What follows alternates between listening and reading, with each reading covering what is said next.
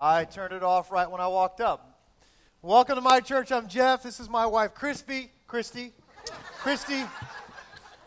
That's when you've had one too many Krispies that you make that mistake. How cool is it that you can come in with an ugly sweater, looked all goofy and jacked up like you guys do, and get awarded a Krispy Kreme donut? That's awesome. Only at my church, all right? It makes me just want to shout out like, UGLY, you ain't got no alibi, you ugly, all right? That's what I wanted to say this morning. Welcome to my church. We're glad you're here.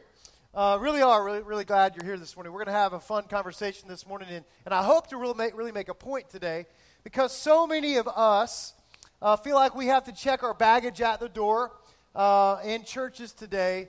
We want you to feel accepted. We want you to know you're welcome. In fact, we did all of this looking ugly for you, so you'd feel comfortable. So we're glad you're here, glad you're a part of today's service. I brought my beautiful spouse here today because we've been married for 22 years now and have done a lot of Christmases together.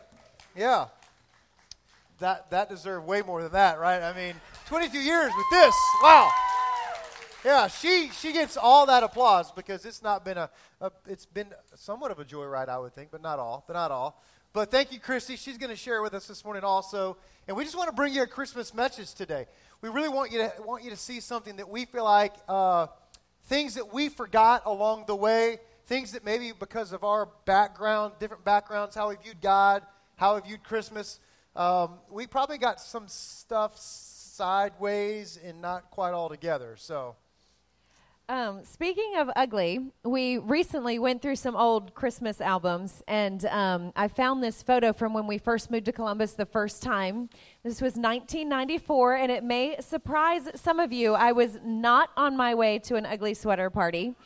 I actually thought this was the most awesome sweater ever made. I think I spent my first Christmas bonus. Those high school girls are like, yeah, oh they're my like, gosh, really? Seriously? Like, no way. No. I will never forget, I got my first Christmas bonus from my first real job. I spent it all on that sweater. I thought it was awesome. It had a little jingle bell. It had shoulder pads. I'm not sure why. I think shoulder pads went out in the 80s, but in 1994, evidently, I was still wearing them. Y'all act so stunned. Don't act like you're that good. You had something you thought was cool too. All right? It's not just us. Now, I did marry Jeff for his cool factor. He was from Miami, and it was funny. There was another woman here this morning who said, I never had an ugly sweater like that. I just knew someday they were not going to be cool. They were going to be ugly. I never did that. I said, Jeff was like that too. He was from Miami. And so I remember buying him a Christmas sweater. Actually, my sister bought it for him, and I forced him to wear it. And I still remember you pushing back. Like, I'm not going to wear this sweater that had like a little duck on the corner of it. There he is right there with the little plaid and little patches. Thank you. I think he knew it was not going to be cool. Anyways, the point is, I had no idea that my most prized sweater would one day be deemed ugly. I think I just threw it away like 2 years ago. I should have saved it. I could have used it for all these parties. We had a kid at our house this week who came to an ugly sweater party at our house, and she said, don't tell my mom it's an ugly sweater party. I just borrowed her sweater, and I told her I needed a Christmas sweater. How many of you did that for today? You went shopping in a relative's closet, your grandma, your mom. Did you tell them it was an ugly sweater, or did you just say, no, I just need something festive? Because they still love it, right? When it comes to our spiritual life, sometimes a barrier for us, especially those of us who were raised in the South, is just simply this. We didn't know we were ugly. We grew up in the South where we have good manners. We say yes, ma'am, and no, ma'am. We come to church in our khakis and our Sperry's and our Vineyard Vine shirts, and we dress up and we look great. We don't say anything bad, not to anybody's face, anyways. To their face, we say, bless your heart, and that is code language for you're such an idiot. But, we've learned to kind of put on around here. Another mom and I were having this conversation about why is it, moms, we love to have our kids dress up? What is it about that? Nothing makes me happier than to see my children all dressed up. In fact, when they want to do something they know I don't approve of, this is what they bargain with me. They're like, Mom, if you let us do it, I promise we'll dress cute for church on Sunday. And JD, he's the only one who's wise enough. He's like, I don't think God cares how we dress. And besides, Daddy never dresses up for church on Sunday, so why do I have to dress up? And I don't know how you were raised, but I was raised in this kind of cover up all your flaws, kind of performance treadmill where I was always trying to prove to God how good I was. And I almost got caught in this trap of, we just didn't talk about the ugly stuff, and we didn't talk about it. We covered it up. You know, I didn't necessarily feel so ugly. It was funny, I was talking to this mom this week, and I'm like, gosh, if we're not careful, we could equate our children, we could be equating like coming to God with, I have to look a certain way. And this mom said to me, well, I want my kids to know they've got to bring their best to God.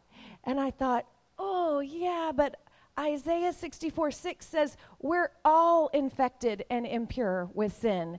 In fact, when we display our righteous deeds, they are nothing better than filthy rags. All right? So kids, you don't dress up because God wants you to dress up. You dress up for your mama, okay? No, I'm kidding. But for me, that was a hang up because it wasn't like anybody said you have to do this to come to God, but because everything looked so glossy on the outside all the time, everybody had big hair and shoulder pads and matching sweaters.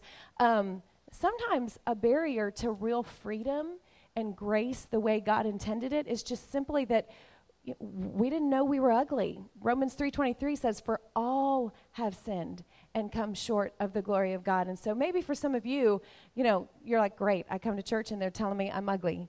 We all are. And true grace and freedom and joy comes from a place where we can actually admit, all right, I fall short.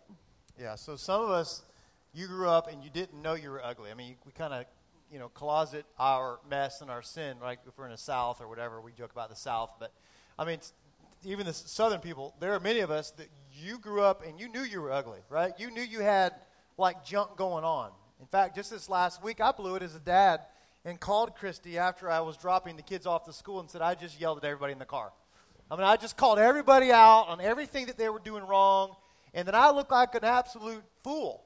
I mean, I was so mad at myself. I actually had to pull the car off the road and, actually get back in the back seat to console my son because I just bruised him up. And I realized I'm ugly. There's still a mess going on here. So some of you're tracking with me this morning. You showed up. You know you're ugly. When I said UGLY, you're going, it's me. I got it. I'm covered in it, right?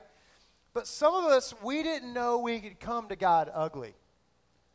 A lot of us, we grew up and you felt like you had to coming to God, you had to check that stuff at the door before you could show up to church or before you could have a relationship and be known by God or Him know you. You felt like you had to do something about it in advance. I remember Christy played a really, really mean joke on me one time. I say mean because I play the jokes in our house. You don't play them on me, I play them on you, right? So I grew up in a real joke-filled family. We're always teasing. I mean, if we're not teasing, then we don't kind of know what to do. And we didn't know that Christy's family were jokesters also.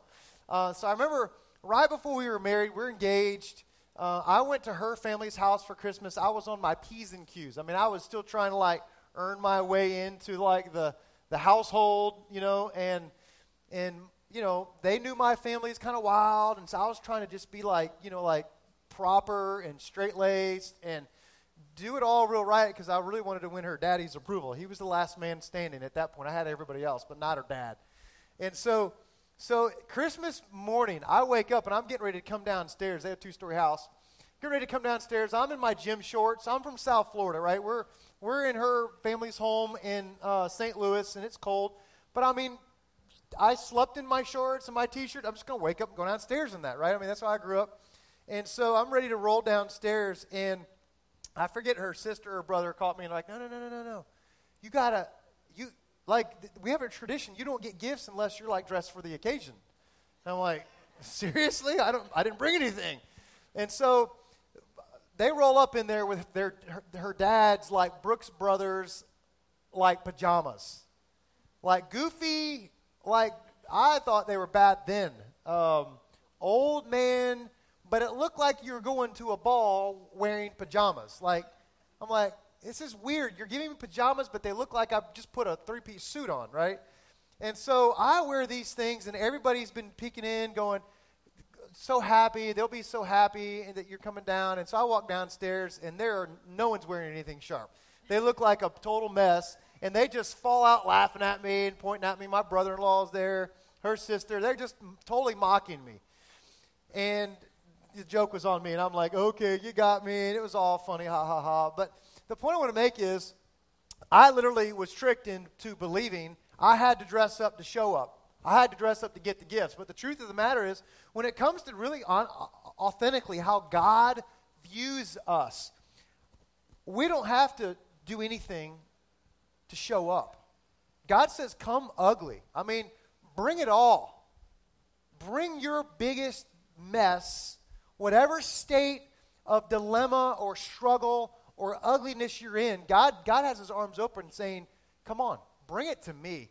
And let me just show you proof of this. Romans 5:8 says this, but God showed his great love for us when? While we were still sinners. Now, we're all sinners, right? Saved, unsaved, we're all still sinners.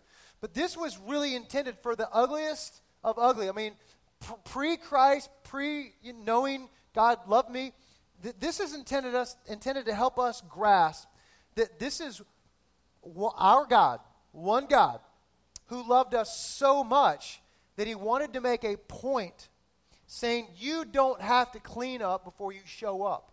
I just want you to always, to the day you go on and have a choice of, heaven or hell, I want you to come to me. That's God's wish, that we would always feel like we could come fully accepted to him. Ephesians 2:8-9 says this, for it's by grace. It's by grace that you've been saved. It's by grace that God longs to reach out and save us. Give us the gift of eternity in heaven. Give us the gift of himself. Give us the gift of forgiveness and freedom from our junk. It's by grace. It's not by cleaning up. It's not by doing it. In fact, there's nothing you and I can do to make us be loved by God anymore. And there's nothing we can do to make us be loved less by God. That's this verse. It's by grace that you've been saved through faith. It's not of yourselves, nothing I can do. It's just a gift of God. It's just this the gift that God gave us through his son Jesus. In fact, God had himself show up in the form of a baby, putting skin on. Think about that. He never had skin on before. I mean, sometimes skin sucks, right? I mean, how many guys have had to go, how many teenagers ever went to the dermatologist before? Got acne, right? Got milk, got acne, right? Dude, when I played football in high school, wherever anything touched my face, it was like break out, break out, break out. It was like Rudolph, like red nose on the face, right? Now I'm mid-40s and I'm going, wow, there's splotches and stuff that I didn't know I was going to get. And man, there's discolorings. And I mean, God sent his son. I mean, that's just the first part. He had skin on. But I mean, he endured everything that we endure as human beings, even the cross, while we were still sinful. He did that to just demonstrate in advance, you are loved by me. In advance. In advance, he knew what we would do. He knew the sins we'd commit. He knew that some of us would give our heart to him and we'd still blow it. He knew I was going to make a mistake. He didn't wish me to, but make mistakes as a father and as a husband, as a dad. But here's what he wants us to grasp. His arms are open for us to come back always. In fact, we wanted this to be the quintessential message of our church. We wanted our church to be known as a church who would, if we're going to err on any side of this conversation, we'd err on the side of grace, because that's what God did for us. So we wrote this value out like this. This is our My Church value. Because we believe grace saves, we will risk criticism. I mean, that's strong. We believe in grace, God's grace, so much, we will risk criticism. We've had some. And go the extra mile to make every man, every woman, every child feel accepted. That's the message of Jesus. The reason we're so passionate about doing that, making people feel accepted and going the extra mile to do that, is really when you think about the story of Christmas, that was God really going the extra mile to show us. He became one of us. Oftentimes I think, God could have fixed our ugliness any way he wanted to. He could have wiped us all out and started over. Yeah. He could have snapped his fingers. He could have just wiped our slate clean. I mean, there's a lot of different ways. He's God. He could come up with the way. But when you think about the way he chose to fix us, he chose to fix us by becoming one of us. It says in Matthew 1:23, look, the virgin will conceive a child. She'll give birth to a son, and they will call him Emmanuel, which means God is with us, which is really the solution to all of our problems, is having him right with us. But not only did he come, and like Jeff said, he came and he put skin on, and he was put not in a palace, he was put in a manger and in a stable. I mean, you think about the story of Christmas, it's a messy, ugly story. You've got two teenagers who are scared and lost and away from home and no place to go. And do you remember how you felt, moms, the time you gave birth to your first child, how nervous you were? Imagine being in a stable. I remember bringing my firstborn home and the dog just sniffing her little baby carrier. My mom about had a heart attack. I mean, imagine having to lay your newborn and wrap them in rags and put them in a manger with animals around. The story of Christmas is messy. It's ugly. Because Jesus became one of us. He put on our humanity, but he not only became one of us, he took all of our ugliness. When God was deciding, how am I going to save humanity? His plan was simply this, that I would become one of them, and I would take all of their ugliness and put it on me. Philippians 2 says it this way, even though he was God, he didn't think equality with God was something to cling to. Instead, he gave up all the divine privileges of heaven. He took the humble position as a slave, and he was born as a human being. And when he appeared in human form, as if that wasn't enough, he humbled himself in obedience to God, and he died a criminal's death on the cross. He literally had all of our mistakes, all of our sin, all of our ugliness put on him. In fact, it was so ugly that the Bible tells us that his own father had to turn his back, couldn't even look at his son. And so Jesus on the cross, he had to break his relationship with his father so that you and I could have a relationship forever with him. He became ugly so that we didn't have to try to cover our ugliness. And so we would have the freedom to be able to come to him just as we are. So Christy said he became ugly, and I want to just close with this thought. He became ugly so we can come ugly. So essentially the whole message of Jesus coming to this earth, the whole message really of the Bible is that God wants us to show up with our stuff. Not be forced into pretending that we don't have it. And I know churches, we could be notorious for getting to the place where we pretend we don't have an ugly sweater, right? That we've got baggage, that we've got junk. And I think that's the worst thing that can happen to the cause of Christ, because it's the antithesis of what Jesus wanted us to do. He wanted us to show up ugly. In fact, he wanted us to show up in such a way that he would take our ugliness and put it on himself. Let me show you this. John 8:17 says this, God sent his son into the world. The reason Jesus came, not to judge the world. God wasn't looking down from heaven, pointing his finger with a grimace on his face, gritting his teeth, going, I'm going to solve this problem by coming down and blowing it all up. No. I'm going to solve this problem by giving love, by giving grace, by giving my very best. And so he came into this world not judging the world, but saving the world. And that happens through Christ.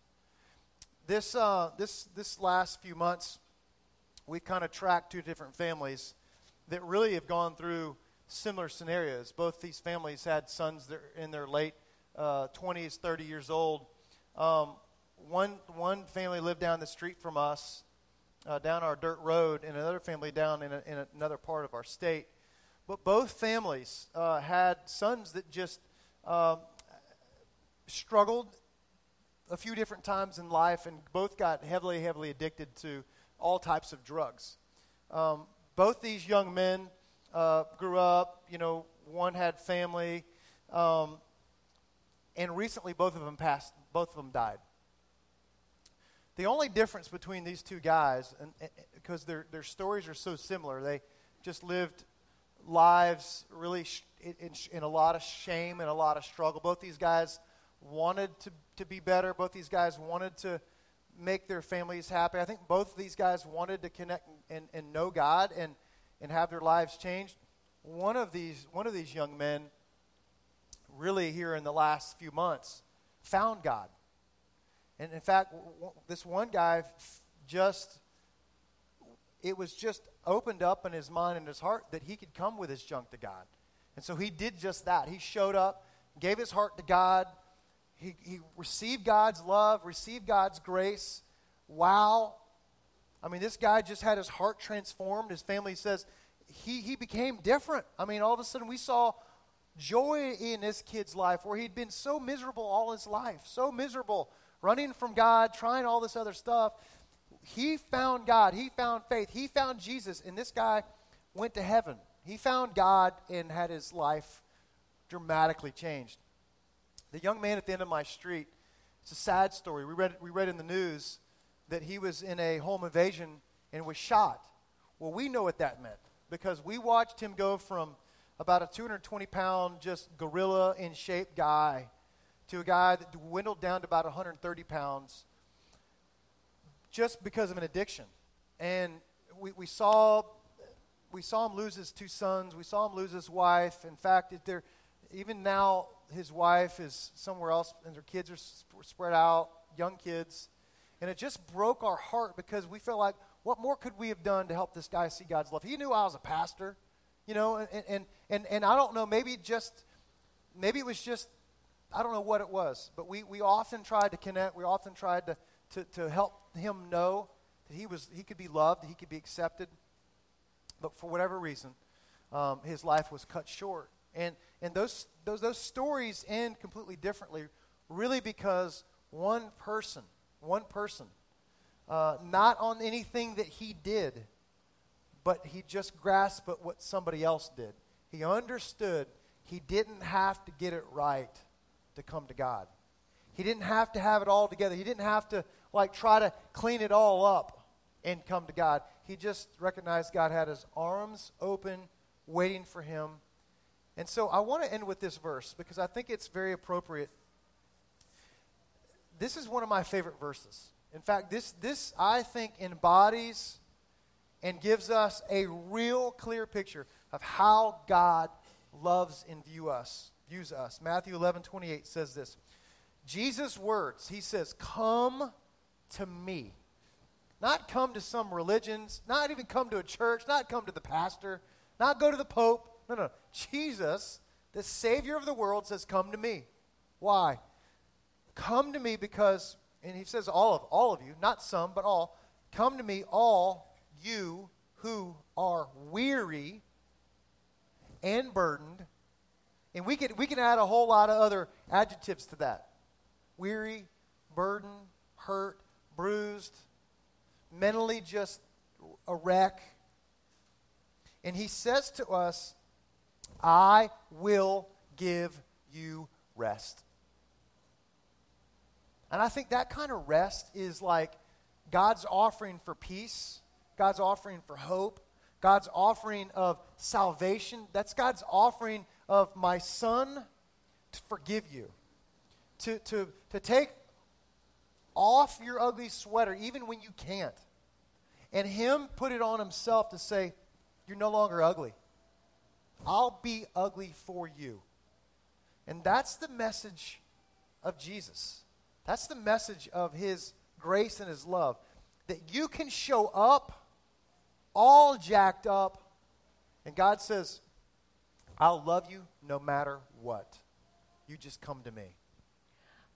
Our hope today is just simple by doing this crazy ugly sweater idea. I hope you have a picture in your mind, but not just a picture of a bunch of people looking stupid on Christmas. Our hope is that you would know for certain that you can always come ugly to Jesus. You know, where we spend eternity hinges on what you believe about that. Had our neighbor believed that he could come ugly, and we lay in bed at night and think, if we could have one more conversation, could we just make it a little more clear that you don't have to be free or fixed to come. You can come ugly. You don't have to win over this addiction. You can come as you are. And that's why we exist as a church, because we want people to know that you can come exactly as you are. And when you come to Jesus, you're not going to find a judge. You're going to find a Savior who loved you so much that he became ugly for you. And you're never going to get it right this side of heaven. You're never going to get it perfect. But our message to our city and to our world is simply, come as you are, come ugly to Jesus. And let him take that for you. The message of Christmas is simply this: it's God with us, right there with you, taking on every mistake, every sin that you have, and giving us grace. Let's pray. God, as we close out today's conversation, Lord, we want to first thank you for your grace that just is it's amazing. It's unbelievable, God, that you would love us no matter what. God, I think of all the times I continue to blow it, God, I just feel like, how can you still love me? But God, I'm reminded over and over and over that I'm your son now, that I'm no longer an orphan, that I'm your son. And God, I thank you that you look at us like a dad would, an unconditional, loving father. God, I pray that I would be more like you. God, I pray you'd help me along this journey to be more like you. But God, I just thank you today that you continue to give us grace. God, I pray for those here this morning that may not know you, that showed up today feeling so ugly. Maybe someone drug them here and said we were doing Krispy Kreme or some goofy sweaters. And maybe that was an open door to some degree. God, I pray for the man, I pray for the woman, I pray for the child here today that feels like they've messed up and gone so far that they're just unlovable, that they can't be forgiven. God, I pray that right now in this moment that they would sense your love, your grace for them. And God, I pray that they would, in this moment following, that they would take a small spiritual step, just a small step of belief, a small step of faith, and that we would simply just acknowledge that you are Lord, and that you are a Savior, and that you gave your life for us so that we could receive salvation. And so, Lord, I close in this moment. And I ask this morning if there be anyone here that would say, I need Jesus today. I encourage you to do what Scripture says. Scripture says, if you believe in your heart and confess with your mouth that Jesus is Lord, Scripture says, you will be saved. What that means is, when we place our hope and our trust that Jesus went to the cross to bear all the mess and all the ugly sweaters of the world on himself, he did that to make us right, to take it away from us, to take the payment for us. And all he says we need to do is put our hope and our trust that he did that and he would save us. So in this moment, I'm going to pray, and I'm going to ask you to pray along with me if that's where you're at this morning. You want Jesus to be the Savior of your life. I'm going to close with this prayer. You just pray to God in this moment. God, I'm asking you here today to be the leader and forgiver of my life.